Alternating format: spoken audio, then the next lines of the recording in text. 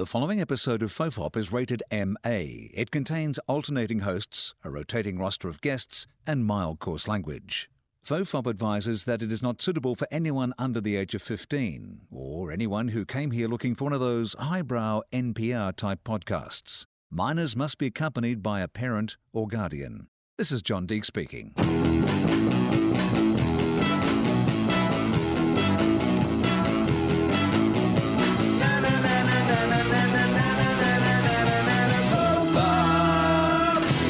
Hello and welcome to Fofop's Best of Summer Series. I am Charlie Clausen. That's right.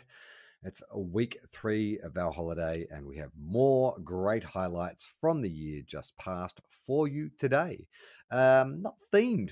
Podcast Mike hasn't put in the hard work to name this episode under a certain banner or theme, but just browsing through it, I'm going to say good chats.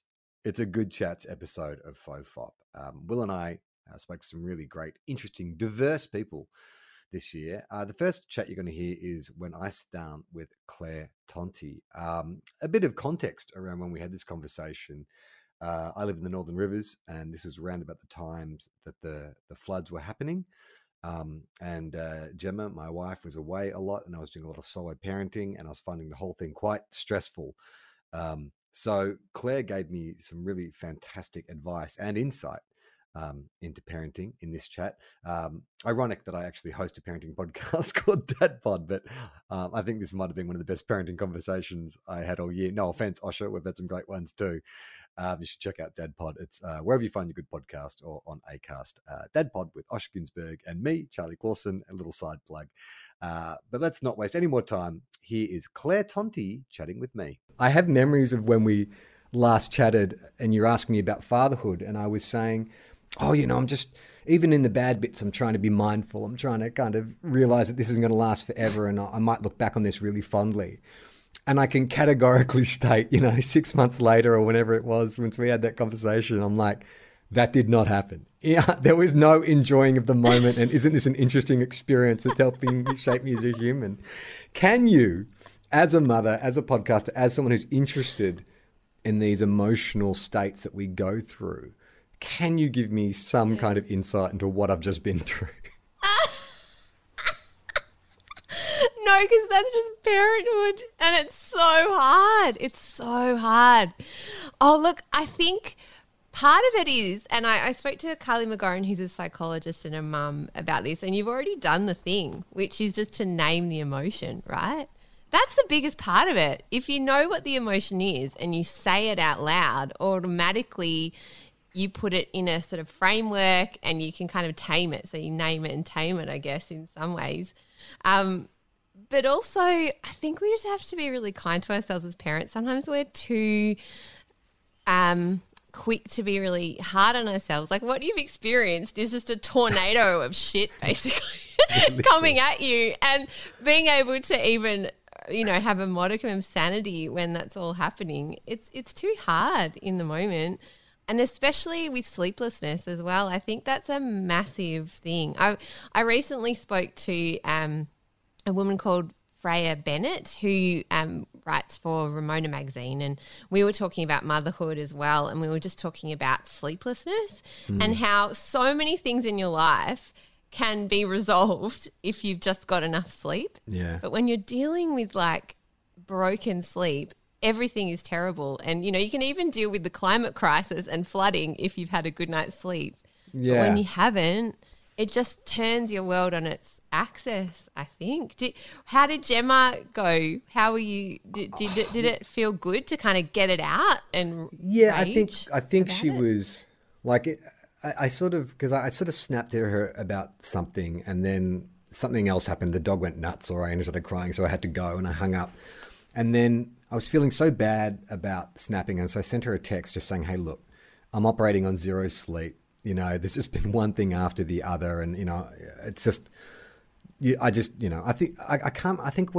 I swore in front of Iona, and it was like dropped a big fuck, like because I was so frustrated. And Jem's very conscious of the fact that we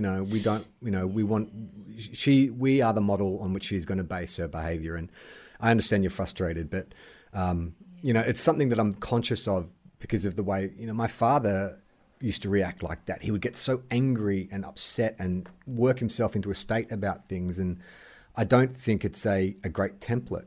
And so Jem is, often will remind me when she sees me, because I often blow up things that don't require that level of stress. But I think she was very accommodating. Like she understood the position that we were both in, As someone who listens to Dad Pod sort of wrote in and was asking us about, they travel a lot for work, and what did we think would be helpful to their partner when they got back? And as someone who does a lot of the stay-at-home parenting, it's like, when you come back, just be willing to kind of hear that person out. Like, it might be the most mundane shit that they're going to talk about, especially if your job's being really interesting and you've traveled a lot or whatever. But like, I think the venting is important. And, Jem and I have been together a long time now. So I think she's able to sift between what is genuine anger and what is kind of more just like a scared little inner child, Charlie, having a tantrum because, he didn't get his way. And, that's the thing that I find most challenging about all of this is I think it's so ego related. My ego gets hurt when, I can't get Iona to do what I want. She won't brush her teeth. She won't get dressed. She just refuses to do things. And, that little kind of inner critic in me is like, if you were a better parent, you'd be able to solve this. You'd be able to think up a tactic, or you'd be able to get around this. But instead I get frustrated. And then that anger, it's not really with her. It's frustration with myself. And that kind of manifests itself. Like, I was sulking this morning. I couldn't believe it. I was having this out of body experience where it was a morning of no's, and she just wouldn't get dressed. She wouldn't brush her teeth. She wouldn't listen to me. She wouldn't do this. And so I just had a hissy fit myself. I was like, well, it's fine. I'm just going to go sit in the living room, and, when you're ready to go to daycare, you just come let me know. And I just went and sulked in the living room. And then I had this moment of going, you're the adult in this situation. What are you doing running off and having a cry? Like, no. just grow up. So how old's Iona now? Iona. I was going to say Winona. How old is Iona? She's 2.5. 2.5, yeah. So she's like smack bang in the toddler stage, right? Yeah. And toddlers' superpower is to just make you infuriated. And they're like, right, basically. Yeah. They're testing their boundaries. They're testing all their word no's. They're like the teenager of kidland. Yeah. So what you see at 2 and 3 is what you'll probably see when they hit teenager, but even worse. So God help us when it gets to there. Yeah. And I think one of the things, I was speaking to another friend of mine for the podcast, actually, Felicity Odgers, who's a play therapist and a primary school teacher first, and then moved into play therapy and works a lot with kids through all things, separations, grief, loss, even just sort of bedwetting issues, all kinds of stuff, particularly through play.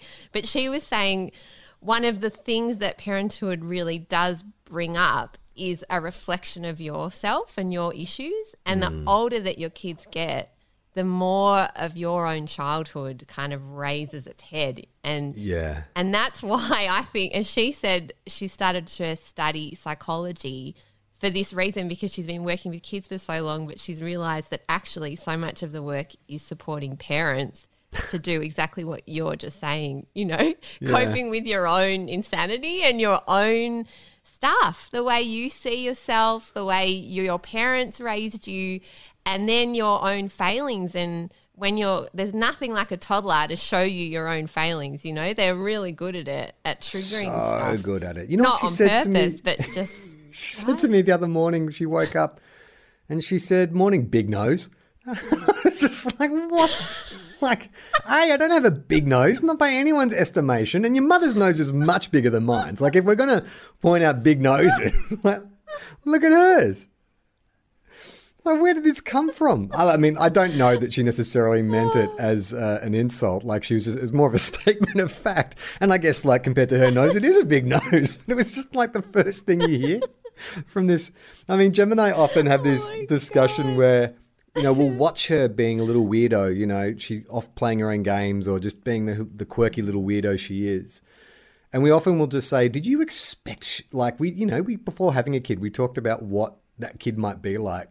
There's no way we could have anticipated this complex little human in front of us with her own weird kind of like sense of humor and quirks and personality. And it's so strange. Oh, mate. Because this is the thing, right, about parenting. And I'm paraphrasing Glennon Doyle here, who's one of my heroes. But she talks about how when we think of having children, we kind of imagine these little cute beings that will come in and like you'll be dressing them in overalls and having like wonderful moments. I don't know, like sliding down a slide and daddy and oh, rosy cheeks and, you know, making a cake together and what a lovely time we're having, you know. And she said what's interesting about kids is they're just little humans. And all of the stuff that we have to deal with as human beings, all the flaws, all the confusion, all the like, why the hell are we here? What is this? Why do I feel like this today? All of these roller coasters of emotions that we go on, you know, frailty about our appearance and our noses and our aging. They all have it. They have it all. Yeah. Like they've got it all in there. And that's what's so like complicated about parenting, that you've got this little person that's going to have to deal with all the same stuff that you deal with on a daily basis, but in a little being. And I think particularly when they're 2 and 3, they're coming out of that babyhood and like really looking at the world, and it's confusing. Like the world's a confusing place, especially right? at the and moment. We have so many emotions to try and name and tame, and you can see that in toddlers especially, but kids of all ages, right? Like, God, both of my kids are massive weirdos. Like, I mean, you know, their parents are too, but in a great way, but they are. And you can see these like emotions kind of roaring through them like we have, you know? And I think that like we do, by sort of pretending like we have to be perfect people, right, for our kids, you know, like that never get angry and never feel frustrated and never feel ashamed or worried or, you know, all of those things. They're going to grow up with people that they think are perfect, and then they think they have to be perfect and that there's something wrong with them because they're not perfect. Yeah. You know? Yeah. And I think part of the challenge of parenting is finding the in-between of that, right? Like, how much of the terribleness of yourself do you show your child and how much do you model for them about? And so I know that for me, and this is a constant battle because you don't always get it right, but I think Carla McGorran, again, I interviewed her in season 1, had this lovely thing where she said parenthood is so much about relationship and connection, and Flick was saying the same thing, and it's about the repair. Because you're never going to get it right. But what makes the difference is going back in after you've had your sulk, or you're like, she said my nose was big. And if you want to hear more Claire Tonti, you can. She hosts her own podcast, Taunts and Suggestible, with her husband, James Clement, a.k.a. Mr. Sunday Movies from The Weekly Planet. Both great podcasts, all great podcasts under the Planet Broadcasting banner. This next good chat, was between Will and Gareth Reynolds. You know Gareth from The Dollop. He's also an incredible comedian in his own right and very, very funny guy. But he and Will got into the discussion about COVID, how it's still around, but no one really cares that much. And I know people are sick of her COVID talk, but this is a really great one. Will and Gareth talk COVID. So there is something about the way that Trump conducted himself when he was president, that it was at least, like, he was saying terrible things, but he was very honest about the terrible things that he was saying. Whereas we now live in this world, we've adopted those same terrible things, but we've cloaked it in this mystery of, no, we're not. Like when Trump said, he got ridiculed all over the world when he said, if we want less cases, we've just got to do less tests. Yeah. And yet that is now apparently the official policy of every country in the entire world, which is let's just dissuade people from feeling like this is a big deal and get on with things. Yeah, we're not pregnant if we don't piss on the strip. Right. Yeah. Yeah. Until we have the toilet baby that we're now living in. But then you're like, oh, what a dump. Flush it. Nothing happened. Yeah, we have like fully gotten to the point where, I mean, you know, it's always been that every president has gotten more powerful than the last one.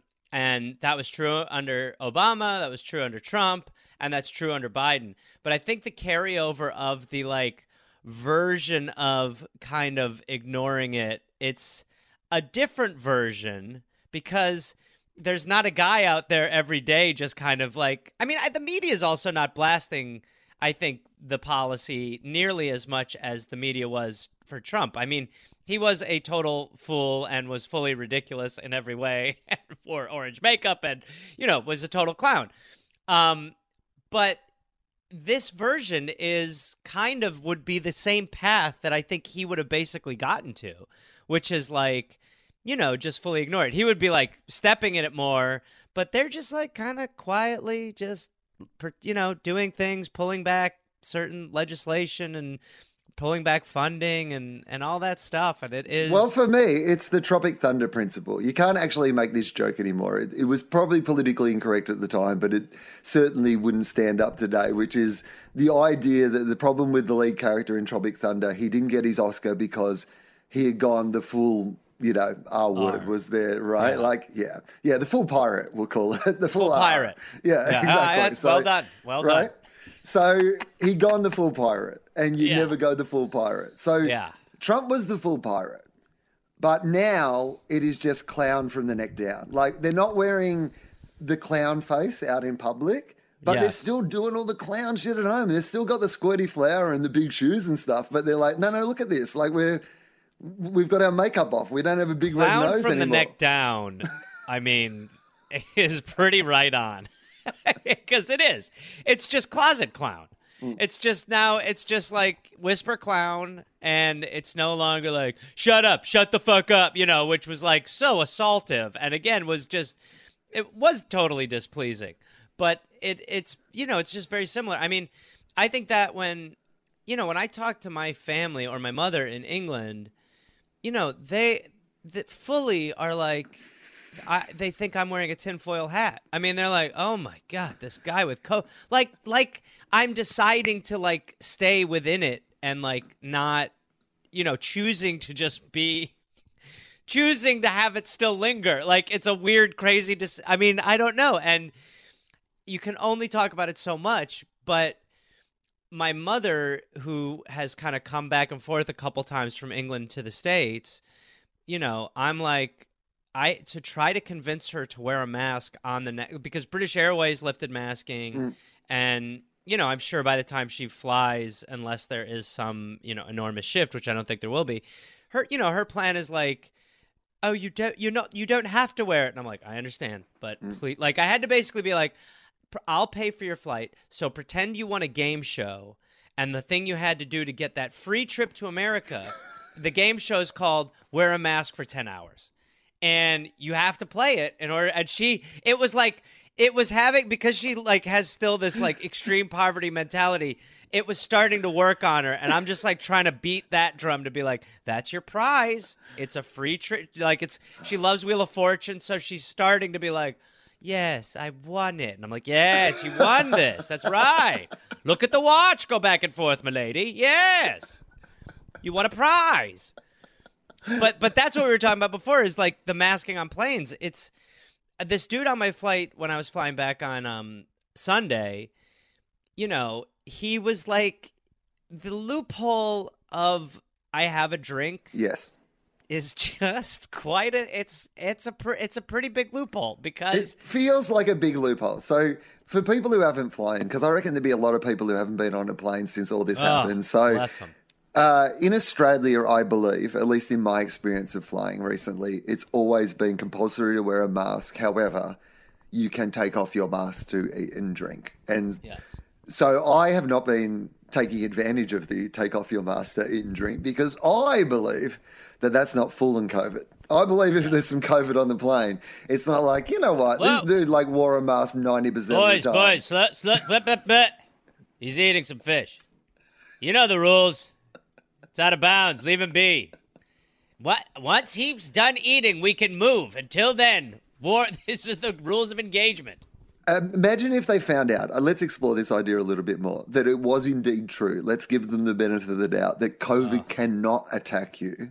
This was their big breakthrough, right? They're like, the vaccines are working. The more people who get them, the better it's going to be. But there's variants, and it's not a perfect system, you know. It is a miracle of science and whatever. But look, we're always looking for better ways to deal with this. And we have discovered that the airline industry had it right the whole time. If you are eating or drinking, you cannot catch COVID. We don't know why particularly, but it's just absolutely true. We think COVID might be from America because it respects eating more than any other country. If you're pounding food, it will not come at you. I mean, I guess the fact that so many Americans have died probably disproves this theory straight away, doesn't it? Because if any country was going to be defended by constantly eating and drinking, it would be the United States. If you're talking about the American's wet dream, look, we can eat ourselves out of this. They'd be like, Kathleen, back off. I'm eating to save lives. Now, listen, hold on. Get the family. I'll hold it off at the door for as long as I possibly can. Hand me that linguine. Oh, my God. All right. Don't worry. On my way to work, I don't have to wear a mask because I'm eating the whole time. As long as your mouth is active. What about, are there still in America any all-you-can-eat restaurants? Like, is that still a thing that exists in America? Is there, like, chains that you can go to and get all-you-can-eat? It has to be. I mean, it has to be. I mean, there were so many things that I thought were done that have just come back. Among them, the handshake. Oh, yeah. No, there are buffets. Yep, there are buffets. Yep, buffets are totally happening here still. Buffets are back. Buffets are back. Yep. If they ever went away in the first place. But again, I mean, talk about a place that COVID is not going to go. Well, look, people are eating a lot in here. Well, that's what I mean. A rule's a rule. Yeah. Maybe it is the safest place. That's where we should all be, in all-you-can-eat restaurants. Well, yeah, we've like it's like the virtual sneeze guard. But yeah, I mean, handshakes, buffets, just so many different, like when I was taking lifts the other day when I was in Syracuse, you know, like you are having to kind of acquiesce to the time where it's like, yeah, they don't like it reminds me of like anytime I've had sex and someone's like, you don't have to wear a condom. And that's when I'm like, I definitely am wearing a condom. After hearing that, like a Lyft driver being like, you don't have to wear a mask is like, I'm 100% wearing a mask. Knowing that you are like, hey, I'm cool with it. I'm like, oh, I'm absolutely wearing one hearing that.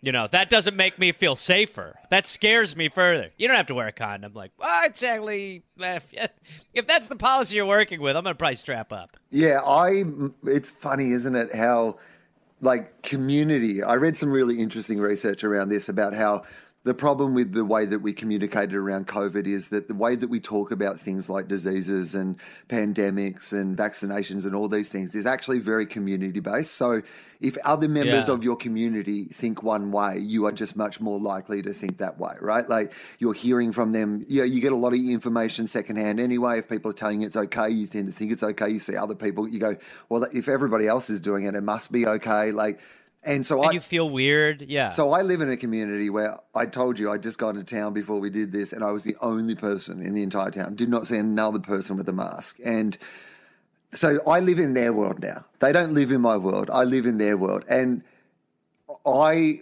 have started shaking hands again. That's my, like, it's more likely to be airborne than it is like to be transmitted by hand.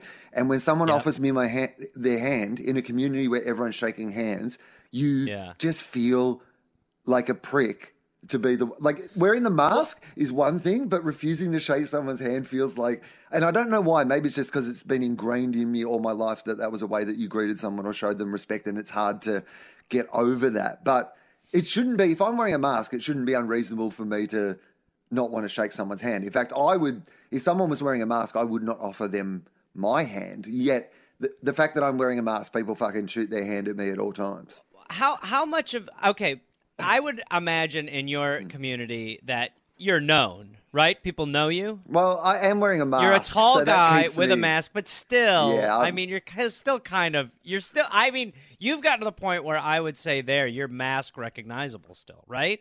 Which is and that's why your fucking management should not be telling you to upload any goddamn clips to Instagram. You are mask recognizable, Will. I mean, I am. But what I tend to find is that it's mostly if like people have heard my voice, right? Like I'm not disguising my voice. What I need is like a that's your problem. I need a Batman Bane style mask. Yes, yes. I'll have a cappuccino, please. Right. Who's this guy? That's what I need, because I think. Sorry, I'm not shaking hands either. Sorry. Yeah, which I think would reinforce the not shaking hands thing too, to be honest. Because I think part of the reason that I do shake hands is I am mask recognizable and I don't want people to think I'm a prick. Yes. I think that's the problem. I think if I was anonymous, I wouldn't shake their hand. You need... I mean, it's also great for you because of how much you love Christopher Nolan. Yeah. You need the Bane mask. I mean, when that... I'd love one that had a Batman and a Bane setting. You know, that's situational, you know? And a Joker and a Riddler. Will, would you take the Riddler one off? It's so fun. Oh, okay. I'm not shaking hands. You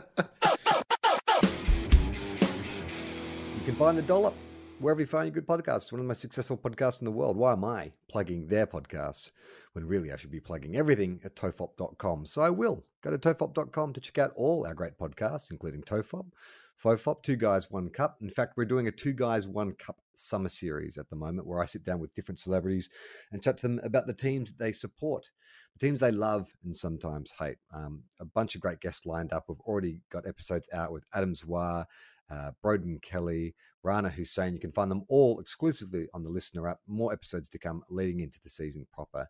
I mentioned earlier that I do a podcast called Dad Pod with Osher Günsberg, and you know who Osher is. I mean, if you've ever watched TV in Australia in the last 20 years, you know who Osher is. But he was kind enough to come onto Fofop, and we had a chat, a bit of a deep dive on late 80s pop sensations turned scandal Milli Vanilli. Osh is one of the smartest people I know, with one of the most broad range of general trivia knowledge I know as well. So here's Osher and I getting into the Milli Vanilli of it all. So when I was in my nostalgia dip, Gemma was in the shower, and so I was playing music of the era that we were youths. Yep. And then as a joke, I was like, oh, what's the most kind of like generic pop song from the late 80s? And then I was like, oh, Milli Vanilli. And so I threw it on, and Jem started going, no, like turn it off. And I was listening to it, and then it triggered a 3-day journey of me reading and watching every bit of Milli Vanilli news. Because for kids, if you're a bit younger, I mean, you're probably aware of Milli Vanilli. They sort of become synonymous with people who fake it, or, you know, it's either a slight on the pop industry in general, or, you know, people who are fake pop stars. But to live through it, it was a huge scandal, right? Like, it seems kind of quaint today. Like, if you said, oh yeah, one of those K-pop bands, like, you know, none of them can sing, or they're heavily modulated, you'd be like, oh yeah, it's fine. I mean, we all understand what pop music is, but what happened with Milli Vanilli? Like, it was the showbiz scandal of the late 80s. Would you agree? Well, they had to hand their Grammy back. That's right. They had to hand their fucking Grammy back. Well, they were just two, Rob and Fab, I think their names, the German guys. Yeah. They were just dancers. They were. And I guess a producer found them and went, you guys, in the video, let's go. Well, and on went the bike pants. Yes. And away they went. And the song was catchy, and here's these guys that look very similar, and the name matches, and they're kind of twinsy looking. And they had 5 singles make the top 20 on the Billboard charts. Like, I sort of remember Milli Vanilli, but I didn't know. And they won a Grammy for Best New Act. Like, that is a huge kind of like meteoric rise. And so in reading about it, and you're exactly right. So they were just like 2 dancers, one from Germany, one from France. There was a German producer who was putting together a group. They answered an ad, and they went into it kind of like, you know, they're in their early 20s and sort of wide-eyed. They recorded a track where they did do the vocals because they were singers. And the producer was like, you know what? We've got some session singers. We'll come in, and don't worry about it. Like, you know, we'll do another track later, but we need to get this single out. That single goes out to huge hit. And so then they're Rob and Fab are like, okay, well, can we sing on it now? It's like, oh, well, you know, we need to release this new single and we're onto a good thing. And so they got trapped into this thing where they kept sort of just naively going, oh yeah, eventually they'll let us sing, until it got so big that they're backed into a corner, because now, you know, the train is on the rails, and for them to actually say anything is going to, like, they're going to lose their money, they're going to lose their fame, but like huge consequences. So they sort of got trapped by this. I mean, on one hand, I can sort of understand, how that could happen. On the other hand, you're like, why didn't you just because they say in all these interviews that we fucking hated it, and we felt really trapped and we were scared and we didn't know how to get off this freight train. But then another part of me is like, well, all you got to do is just like tell someone. But I guess this is in the era before social media where things could be sort of kept a bit more contained. Because that's the other crazy thing is like they're performing at the Grammys. They're performing at music festivals. Like you've been at enough of these kind of things. Do you reckon you can pick up lip syncing from live performance or live vocals, I should say? At the time, what was it, 1990, 89? Well, it was something like that. At the time, technology hadn't been able to really let this happen before, okay? Certainly in a live sense. But they were most certainly not the first band to ever mime. No. Oh, my God, no. That's been going on as, like, famously Boney M. Nobody you saw in the Boney M videos was on the record. Oh, my God, no. The people on the record cover weren't the people singing. That's just, but no one gave a shit because it was disco, right? And it wasn't the first time it happened. I guess when I think about it now, at the time, I remember Madonna getting raked over the coals for miming live, and they didn't destroy her career, but she's a white woman. But these guys, they were, it was all upside down. I actually have a story about miming live, which I've never spoken about this. Okay. But it's amazing. All right. I part of my former career was a voiceover person. I don't do it so much anymore. But I used to read ads, a lot of ads. And I was once actually Coco the monkey. I never got to say the catch line, but I was once Coco the monkey for a little while. For Cocoa Pops? Yeah. Did you do an accent? I was like this, and I said, I can't wait to win the Cocoa Pops Cup. Oh my God, I think I recognize that. Yeah, that was me. So in one of these studios was the former, I won't say the name of the studio, I won't out him, but you can find out who it was. The former keyboard player of the Australian band Icehouse. Great Southern Land, all over you. Okay, you don't have to give people clues. Yeah. So it was his studio. Yeah. And he was the engineer.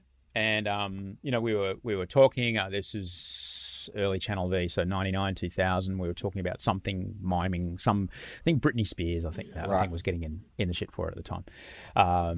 Which I'd love to tell you about later because I know someone that went to go see her Vegas show. Anyway, and we were talking about it. He goes, oh, mate, we toured with the Cars on the back of their song Drive. Mm-hmm. All right, so if you remember the Cars, she gave me just what I needed. Same producer that did Bohemian Rhapsody, Ted, what's his name? I don't know. The guy that did all the massive layered background vocals. Yeah. He then worked with the Cars, and that's how they had those unfucking believable pop choruses. Ockensek or something. Rick Ocasek was the singer, but the producer was the one that put all it. Anyway, so off the back of Who's Gonna Drive You Home, that one, they were on that tour, Icehouse. They were trying to break this Australian band in America. So they went on tour with them. And when you're the support band, you've got to do all your sound check and stuff, but you've got to do it after the main band. So the main band has their sound check before the doors open, make sure everything's working, and you just have to basically sit around. And if you're a super fucking star band like the Cars, you can turn up, if doors are at 8, you can turn up at 7 for your sound check. And if you're the support band, you've got exactly 8 minutes to get all your shit set up. You might get a line check going, I'm seeing a signal, but we'll have to figure out the fallback later. Doors are opening, and that's it. You don't get a sound check. So he tells the story that they were all sitting at the front of house desk waiting. Hours are going by. They have to wait for the Cars to show up, and one by one, these guys walk in, and they would walk up to this is 1984, I think. They would walk up to the front of house guy, and go, "Hey, buddy, I'm on tonight." No problem. And then they would walk off, up there, and then, "Hey, man, I'm on tonight." All right, great. Everyone's texting in my book. And then the story is that I think it was the bass player. He walks in. He's got like a super hot new female friend on each arm, sunglasses on. And he walks in and says, "I'm not on tonight." And he walks off to stage. Front of house guy, turns around and basically lifts up a a drape, like something like a tableclothy thing. There's two Tascam 32-track reel-to-reel gigantic studio tape machines because they didn't have hard drives. They didn't, like they had to play this shit off tape. They had the whole fucking show because there was so much sequencing and live sequences weren't very reliable at the time. They would crash all the time. There's stories of Sting and the Police. The start of Synchronicity when all that the thing would crash and he would have to then go over and reload the thing and start it up again because they weren't very reliable on stage. Right. So these guys were running off tape. And so there's these gigantic, huge studio quality tape machines they're touring with. And they were feeding into the front desk. And so basically the front of house guy goes, no problem. And he just turns down the live DI from the bass line and turns up the one off the track. Audience didn't know a fucking thing. Because they had all these big vocals. Like, there's only 4 of them on stage. They can't do 16 voices for the big choruses. But, like, that's the, I'm on tonight. I'm not on tonight. Like, it just blew my mind. So, hang on. Was it just his vocals or his actual bass that you... Bass. It was bass. Yeah. Right. And so does I'm that mean literally just going to stand on... Everyone else on stage is going to be playing live. Yeah. But me, you're going to be playing the recorded version of me. Okay, he's going to go on stage and he's just going to mime. And so does that mean... Does that mean that the band, their set is like the same every night? Because if every night, okay, so they know every night. Yeah. So there's no risk of like them going into like a jazz odyssey and the bass isn't playing. But again, it's pre-social media and it's like a musical. You're not going to start the second act with a song that's second. No, it's like here's the show and there we go, and then we go away, we pretend, you go, we want more, we come back and there's the song from the radio, and then we play the one that you all sing along to, and then the house lights go on and we all go home. It's the same thing every night. Well, but the interesting thing about Milli Vanilli is, so there has been this movement now, because of YouTube and like new audiences discovering Milli Vanilli and where we are with pop music and accepting that a lot of stuff's pre-recorded, there is this kind of movement for them to have their Grammys restored, because the argument is, well, the band, like if you're saying that Milli Vanilli is an act, sure, they're not the guys who sang it, they didn't write the music, but they were the faces that sold it and they were the dancers that sold it. And if you're going to say that, Ashley Simpson or whoever that girl was, who got caught miming and stuff, if she was going to have a career, then no one asked her to return her awards.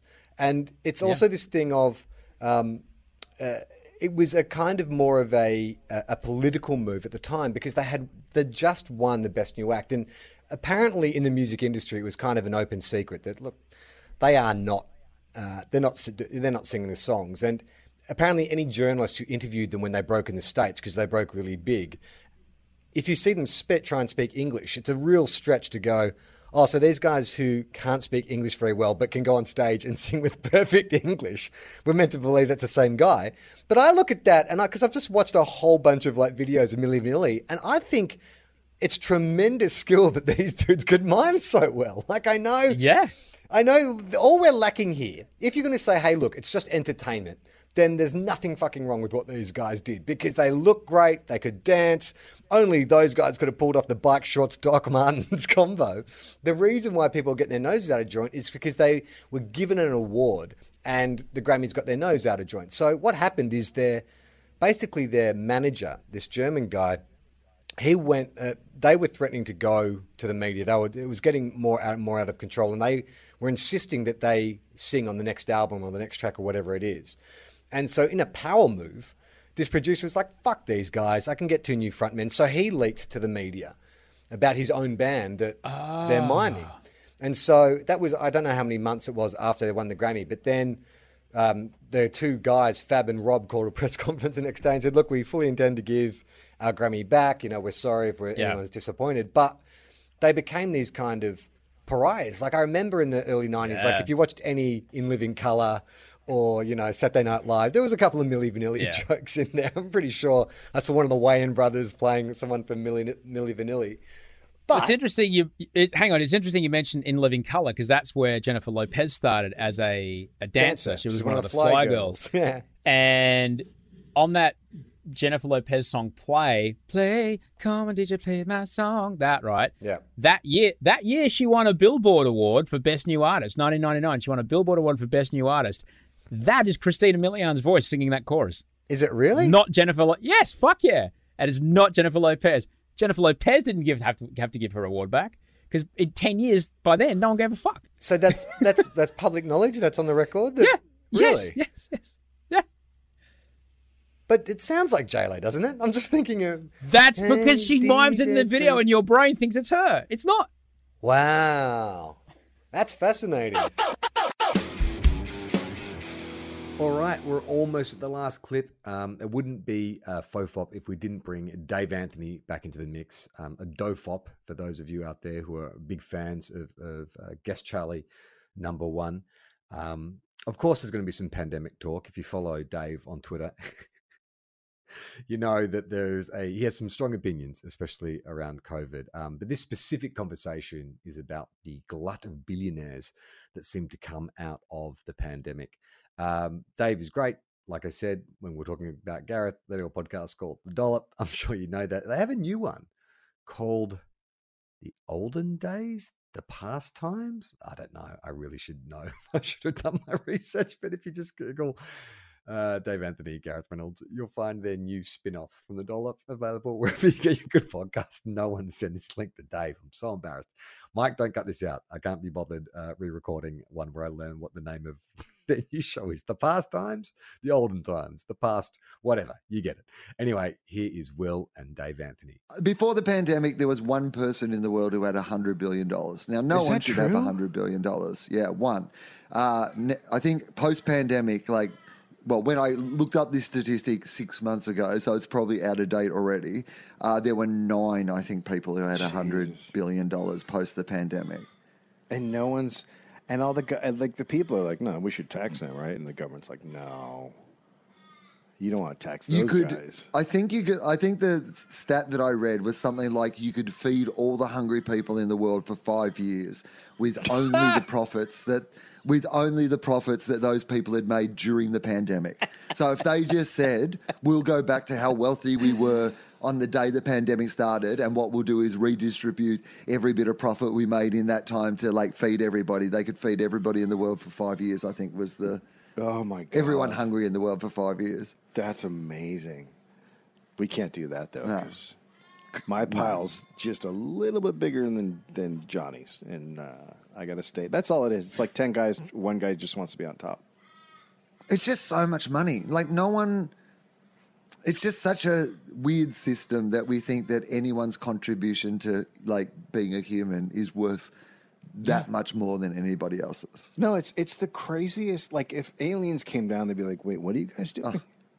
So we made up this thing where everybody has money. Okay, wait, stop right there. Has what? Money. It's money. We have money. What are you talking about? Those guys have coconuts, right? Yeah. And you trade it for meat. No, we have money. That's where this all went wrong. That's where it all went wrong. The guy came up with money. He fucked the whole thing. You should just be trading for coconuts with the other guy. Your town makes a bunch of stuff. You trade it in another town. And that's it. That's what you're doing. I always go back to the fact that I don't want work. You're saying that there's enough stuff for everybody to live together and have enough to survive and, do the things that they need to do, but you've decided that 10 people should have half of that stuff. That's a bad system. Just as an outsider, that's just a bad system. Those 10 people must be so great at doing something that you have elevated them to be equal to half of the rest of the population. Yeah, one of the guys makes an electric car. Oh, okay. Well, that is pretty good. An electric car, good for the environment. Yeah. So, he makes an electric car. Yeah, cool. He makes it. That's what he does. And rockets. Yeah. Okay. Well, that's cool. Rockets are cool. Yeah. What else? What do the other people do? One guy made computers once. Well, computers are good. Now he bought all the farmland in America, and he does not want vaccines to be. This is hard. He doesn't want vaccines to everybody able to get them for free. No, he wants He wants people to charge for them, a company to be able to charge money for him. So he doesn't want everyone to have a vaccine. No. But that's probably a good idea. I just assume it's a good idea because he has $1 billion, so he's got to be right. He's got to be right. How would he get $1 billion if he wasn't right about things? Right? Thank you. There's no other way to do it. There is no other way to do it or measure it. That is the only measurement in our society. And then another guy made a bookstore on the internet. Oh, wow. That's pretty amazing. Yeah. He's probably the richest one, I think. Yeah, cool. Yeah. So, like, People he put don't a really use bookstore on books, the though. internet. Well, that's pretty good. Yeah. Yeah. And then he drove all the stores out of business. Fun. Because you know what started people owning hated? everything. Bookstores. The one thing that made our society so much worse was being able to wander down the street and wander into a bookstore. The amount of times I was like, get these out of here. If this is not a froyo shop by the end of the week, someone destroy this sanctuary of work and knowledge in the middle of the city. Nothing made me more angry than to go into a bookstore and wander around quietly or looking at books. No, it's just horrible. You always hear about shootings of guys who just came out of a bookstore. You always hear about it. Just real stain on our society and our streets. The capacity to be able to wander into a bookshop. Let's destroy this. Get rid of this. And whoever can do it, he can have $1 billion. And please put those people online. That's where they should be. Yeah. In their home, looking at online things. And that is it for another Faux Fop Best Of compilation. I think there is one more to go next week, and then we'll be back into our regular episodes. So, if you're still on holidays, enjoy the rest of your holidays. If you're back to work this week, oh man, I feel you. Me too. But we'll be bringing you more Tofop entertainment. To check out all our great podcasts, go to tofop.com. And if you want to support us, that is really, that the best way to support us is to go to patreon.com and subscribe and get access to all our bonus content. You can subscribe for as little as $1 a month, get access to all our tiers. If you do subscribe at the top tier, $20 plus, you will receive an autographed poster from Will and I. We have a few left in the attic, and we're trying to get rid of them. So sign up for $20. You can do it once and then go back down to the bottom fee if you want. But for those of you who have signed up at the top tier and stayed at the top tier, we love you. Anyway, that's enough from me. I'm Charlie Clausen.